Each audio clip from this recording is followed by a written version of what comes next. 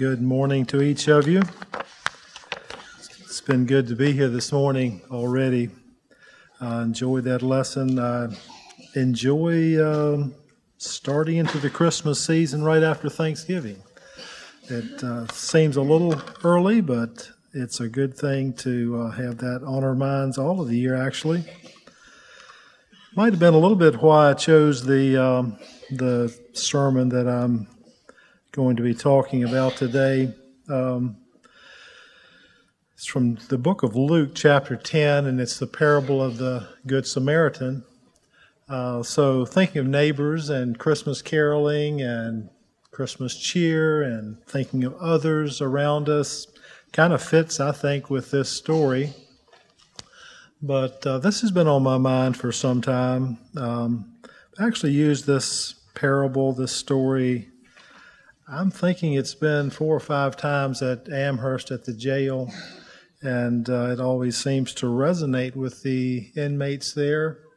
There's some real pathos in this story, some real drama, some real robbers, there's roles in this story, the characters in this story. We can identify with almost each one of them at some point or other in our lives.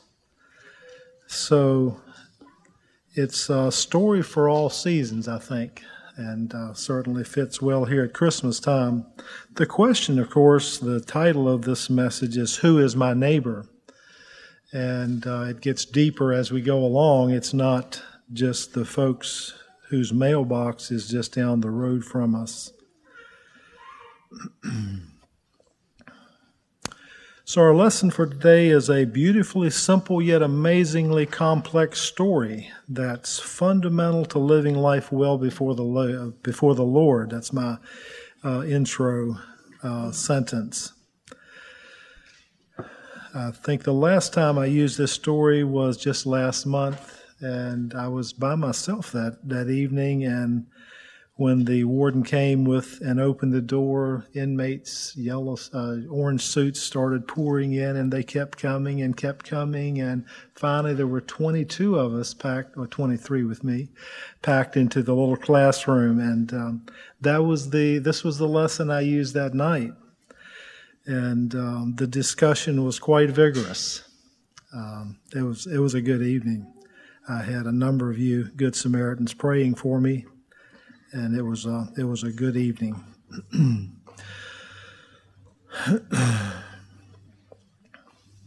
Probably several reasons. One, being familiar with this story and using it a number of times has been why I chose it. Another is that it's an area in my life that needs regular attention. Self doesn't like being distracted by the needs of others. We'd like to focus on ourselves. That's the human tendency. Parables. Parables are interesting. I like parables. I like stories. Most people do, especially young folks. Jesus told parables as simple stories that people could relate to. A lot of agriculture, a lot of common everyday life kinds of things that people of his day understood. His parables should be taken to make a simple point. We tend to try to extract a lot more out of parables sometimes than Jesus really meant for them to have. So let's look for a simple point, and then after that interpretation, we can feel free to make applications many different ways, and this parable lends itself to that today.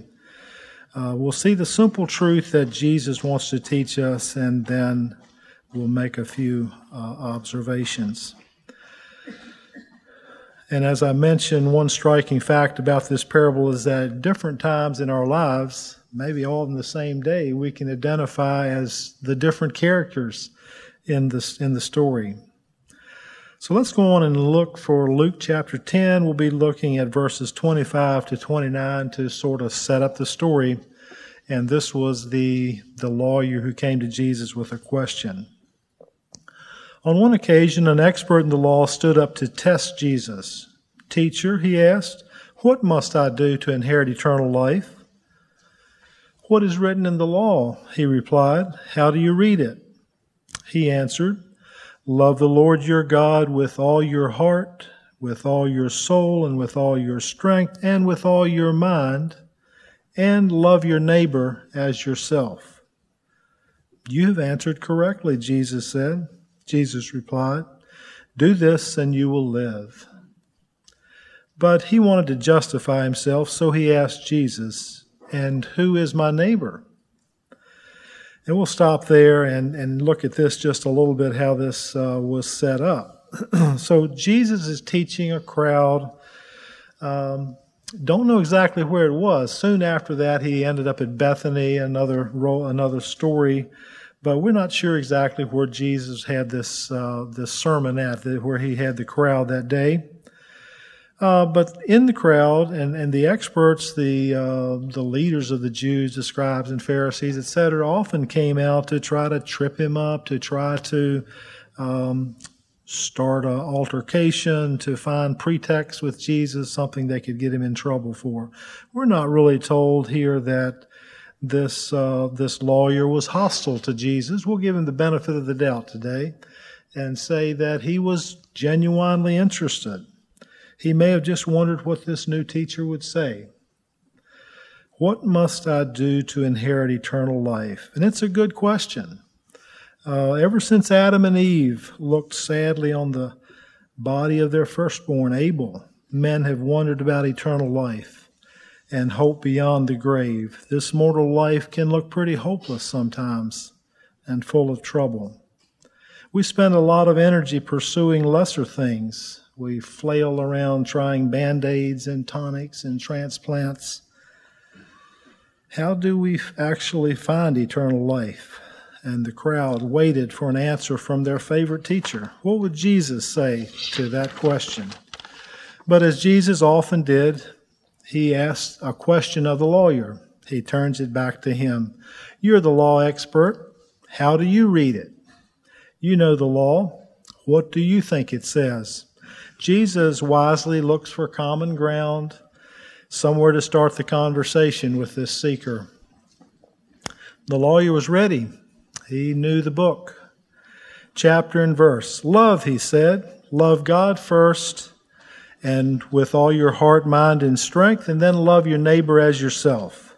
Deuteronomy 6:5 and Leviticus 19 verse 18. He had the texts. He knew the answers. What was the lawyer thinking that he had just said? Maybe he was thinking that the love there was a feeling of some sort. We don't know really. Maybe he was thinking that he lived at the end of a lonely street and had few neighbors and didn't have a lot of responsibilities there. Maybe he had checked all of these things off on his mental list, but still had some real doubts. Maybe his understanding of love and neighborliness was too small. We don't know what all was going through the lawyer's mind, but he's all ears when Jesus replies. What was he going to say? Was he going to give him some additional information? Was he going to lengthen the list that you had to have? Was he going to say something completely contrary to Moses' law? No, Jesus says, you're right. So do it. Don't just feel it, act on it, show it. Practice this law and you'll have life. It was interesting this morning, Lowell pointed out that we're not told that Zachariah and Elizabeth had any run-ins with the law, that they were godly people and that they had kept the law completely. I think there's more to keeping the mechanics of the law. So the same problem was one that this lawyer had had. He knew the mechanics of the law. He probably could logically explain how he had kept these set of verses. Love that flows from a heart that loves God intensely and is in a relationship with God is more than just an idea, though. It finds expression in action towards its object. Genuine love, like genuine faith, proves its source through action. So though the lawyer may have thought he was feeling these things, he wasn't carrying it out. He certainly wasn't carrying it out with heart love, with God's love in his heart. And there was room for improvement. When Jesus said, "You're right, just do what the law really means for you to do," he came up far short. He hadn't been practicing that. That's where the law faltered. Those were words that were written on the tablets of stone, but Jesus had come to write his new law on people's hearts. So, not surprising, the lawyer was probably a bit embarrassed in front of the crowd. He was used to arguing his case and having folks being impressed by what he had to say. Here he felt a little like a schoolboy who hadn't brought his homework or hadn't done what he should have done. He likely felt convicted for not doing what he knew. If we try to love, to fill that law in our own strength, we don't get very far either. So we can feel ourselves right along with this lawyer lacking. But Jesus came to fulfill the law by enabling us by grace through faith to meet God's standard. That's where the eternal life is. So our lawyer friend, having heard and being convicted by the law he claimed to keep, he tried to limit it some by making it not so broadly applied. Maybe he'd be able to look better in Jesus' eyes. Maybe the 10 people that he called his neighbors, maybe he had been trying hard with them. In other words, if keeping the law requires that level of love, maybe I can make it happen if I only apply it to a few people. You see, the word neighbor in Greek means someone who is near. That's kind of like the connotation we usually have. Our neighbors just down the street, probably just a few of them that we would call close neighbors. In the Hebrew, it meant someone that you have an association with. So obviously, we associate as a brotherhood. We associate with our families. So I would have an obligation to love people that are close to me, that I get along with generally. That's where my obligations are. Jesus is saying a little more than that, isn't he? These interpretations that either the Hebrews or the Greeks would have taught would have pretty much limited your obligation to love to your fellow Jews, for sure. You wouldn't have needed to love, for example, the Roman soldiers prowling the streets, looking for troublemakers, or for especially the foreign shopkeepers whom you might have tried to drive a hard bargain with in the market, and certainly not those hated Samaritans who lived just over the hill in Samaria. Especially not them, the heathens. While they claimed to be children of Abraham just like the Jews, claimed they worshiped God, they were descendants of mixed marriages and thought they didn't even have to come up to Jerusalem to worship, but that God would hear them up on Mount Gerizim, where they had their own temple. Can you imagine? People were thinking. The lawyer was thinking. But wait, the teacher has a story for them. So now we move on into the parable after we see how Jesus set that up. And now the question that has been asked here, who is my neighbor? Jesus answers it with a story. And this is a favorite of mine. Luke 10, verses 30 through 37. In reply, Jesus said, "A man was going down from Jerusalem to Jericho when he was attacked by robbers. They stripped him of his clothes, beat him, and went away, leaving him half dead. A priest happened to be going down the same road, and when he saw the man, he passed by on the other side. So too a Levite, when he came to the place and saw him, passed by on the other side. But a Samaritan, as he traveled, came where the man was, and when he saw him, he took pity on him. He went to him and bandaged his wounds, pouring on oil and wine. Then he put the man on his own donkey, brought him to an inn, and took care of him. The next day he took out 2 denarii and gave them to the innkeeper. Look after him, he said, and when I return, I'll reimburse you for any extra expense you may have. Which of these three do you think was neighbor to the man who fell into the hands of the robbers? Asked Jesus. The expert in the law replied, the one who had mercy on him. And Jesus told them, go and do likewise. So that's the short story. A lot of drama here, though, isn't it? So the setting of this story of Jesus is about an 18-mile rocky stretch of hilly country between Jerusalem and Jericho. A traveler there would descend about 3,000 feet or more from Jerusalem, and you would go down to Jericho, literally. Jericho was actually below sea level, and interesting climate there. The mountain range where Jerusalem sits is part of a range that kind of blocks all the moisture that comes off the Mediterranean. And a lot of rainfall happens in the Jerusalem and west area, but the rain all gets caught, kind of like the Cascades. It all gets caught on the mountains, and a lot of, on the other side, gets increasingly dry down towards Jericho, where the annual rainfall is only about 8 inches. So pretty dry desert country down there towards Jericho. 3,000 feet in 18 miles is pretty significant. We had some pretty sharp drops in Guatemala. I remember from Sololá down to Panajachel was even more than that, I believe, and even a shorter distance. So I could identify a little bit but worth the drive. Not desert for sure. A rugged path down through there. Couldn't be very wide. The rocky hills wouldn't lend themselves to a nice road. It was a pretty rugged and rough piece of country to travel through.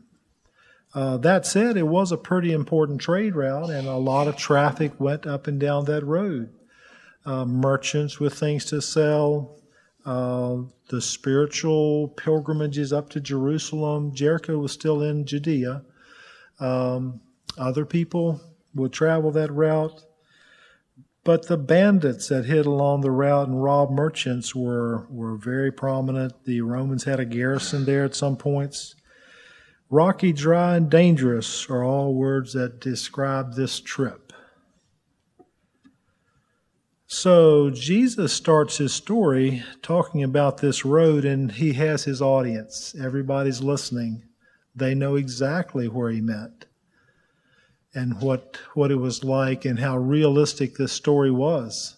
They maybe had traveled it themselves. Why did the man travel alone? They were probably thinking. Bad situation. But we're not judging the man. We're starting with him in this situation already. His story begins with this needy and vulnerable man in a bad situation. We don't know his nationality, skin color, or religion. Could have been anyone. Probably a Jew in their minds, but not necessarily. He could have been anyone. He was just a man in trouble. He was half dead. If no one came along to help, he wouldn't last long. No communication, little traffic. The situation was bleak. Time passed, and the scorching sun dried up every drop of morning dew and beat down on that battered remnant of a human tossed like a useless rag doll. But wait, here comes someone. Not just anyone, but it's a priest. He spent his days in religious studies and knew those same verses that the lawyer had known, all those scriptures about loving intensely, loving God and loving humanity, loving your neighbor. He should have been the ideal person to help a person in need. Hope sprang up in the wounded man's heart. What? The wounded man stared in despair as the priest scarcely gave him a glance and hurried on down the road. Time passed, blood flowed, and his hope sank again. Then it happened again. Another religious man, a Levite this time. He was familiar with the law as well, all its requirements to love. Maybe he assumed that this tattered man laying there was outside of the scope of his requirements to love, and he passed on by.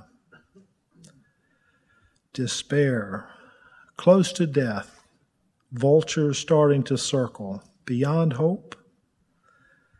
Then he hears another set of footsteps, actually two sets. A man and his donkey. Hope revives momentarily until he sees him for who he is, a Samaritan. So he closes his eyes to avoid the heartbreaking sight of his last hope disappearing down the road. A Samaritan was the least likely to help. But he did. First, kind words of sympathy reached him, then gentle hands checked for a pulse. First aid of oil and wine was administered kindly till he seemed to be stable enough to transport. He was helped on the donkey and supported by his now walking benefactor.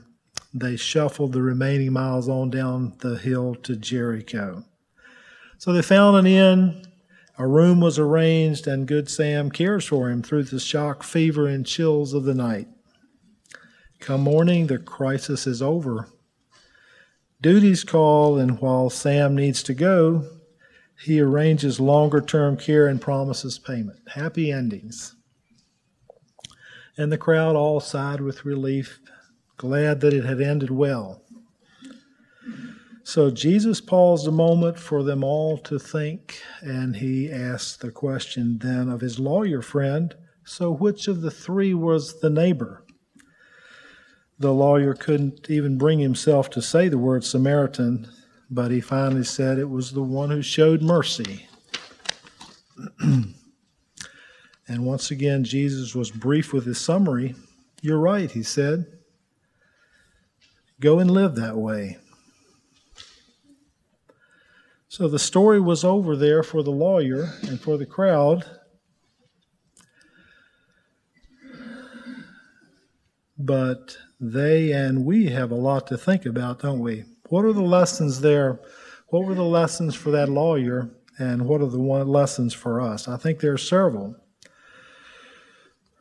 That simple summary of the lesson, I believe, is as follows. Jesus wants us to love others regardless of who they are. Second, our neighbor is anyone in need that I have the ability to help. And third, having the ability to help means having Jesus' love in my heart. Those three, I think, is the summary of Jesus' teaching here. Let me repeat those. Jesus wants us to love others regardless of who they are. Our neighbor is anyone in need that I have the ability to help. And having the ability to help means that I have Jesus' love in my heart. That's part and parcel with having that desire and ability to help means Jesus is working through me. Pretty simple maybe to tell that summary, to say that summary, but it's harder to grasp and difficult, impossible to accomplish on our own.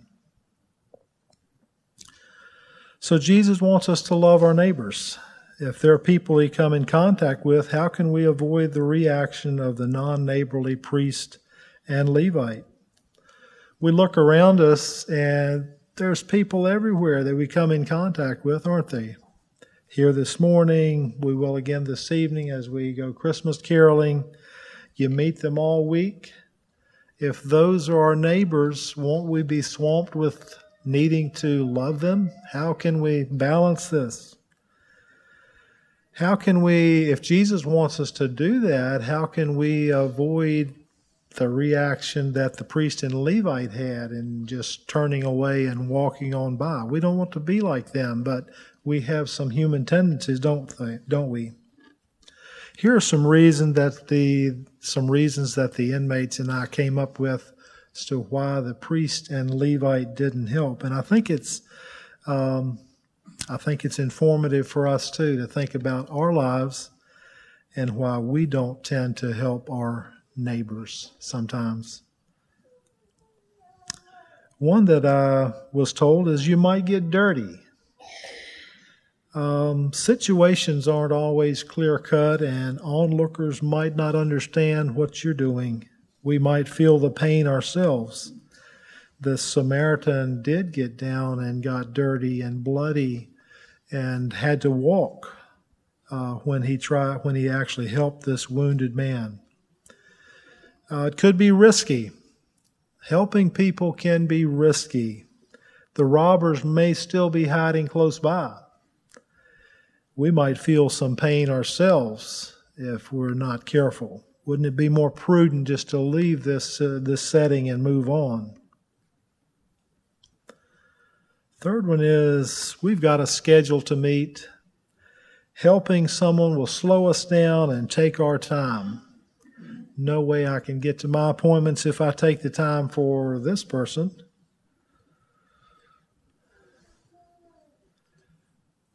Here's one that the inmates liked. No one was watching. We maybe have some tendencies that way. If someone's looking, we might be more apt to help someone else. If there's no audience, we might move on. That's a human tendency. I think a hard issue as to why we don't help others who are in need is that we haven't experienced Jesus' love and forgiveness. If we have, we'll empathize with others.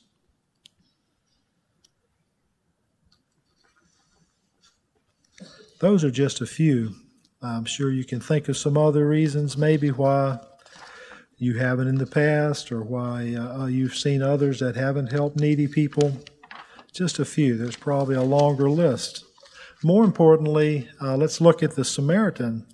Why did he stop and help? That's a more positive side to this story. What equips us to help the needy? I think the first and most important is having Jesus' love in our hearts. This Samaritan knew that somehow, I don't know how he had came upon this realization, but he knew that God loved him and he owed it to humanity.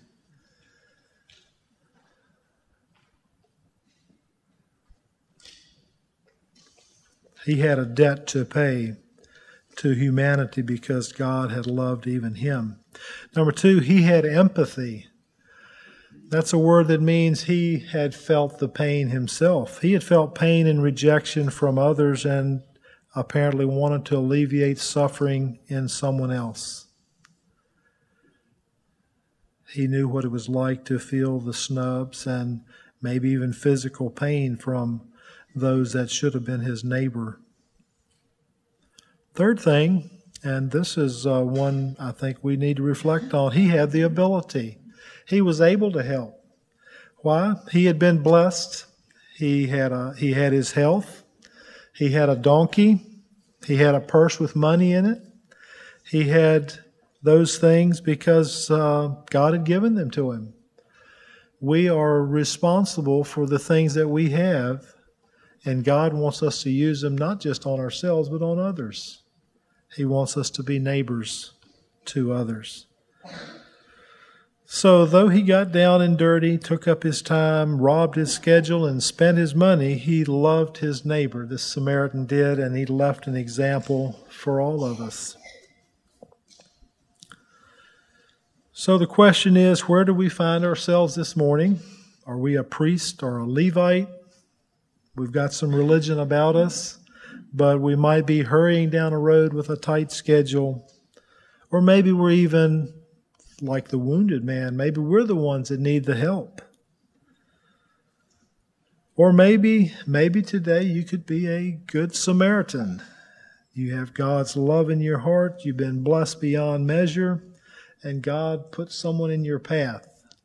What an idea. You could fit into Jesus' story. So who would your neighbor be? Would it be your adjacent property holder, or maybe someone in China who gets a Bible because of the pancake supper next week? Is it a brother who needs a text of encouragement, some electronic Samaritan practicing, or a visit of encouragement, a telephone call? Or is it your child hot with fever and it's 3 a.m? There are many opportunities. As many people as we meet, there are opportunities for us to use that heart love that Jesus can give us, and we can reach out and love others. So God can give us wisdom and grace and opportunities in His time. There's a bigger conversation about boundaries and limits and our human resources running out and many other things that come into play here, but usually that's not as big an issue as it is having the motivation to want to help others. And let's remember in a bigger sense that Jesus, remember the applications? Jesus is the ultimate Good Samaritan. He saw us as humanity wounded in the ditch and came down and did something about it. May God bless us all as we find the neighbors in our lives. Here's a little song I'd just like to read that Wendy led a group in up at the music camp. Yesu, Yesu, fill us with your love. Show us how to serve the neighbors we have from you. Talks about Jesus. Kneels at the feet of his friends, silently washes their feet. Master who acts as a slave to them. Neighbors are wealthy and poor, varied in color and race. Neighbors are near us and far away. These are the ones we should serve. These are the ones we should love. All these are neighbors to us and you. Then the last verse, loving puts us on our knees, silently washing their feet. This is the way we should live with you. So Yesu, Yesu, or Jesus, Jesus, fill us with your love and show us how to serve the neighbors we have from you. So God bless you as you do that this Christmas season.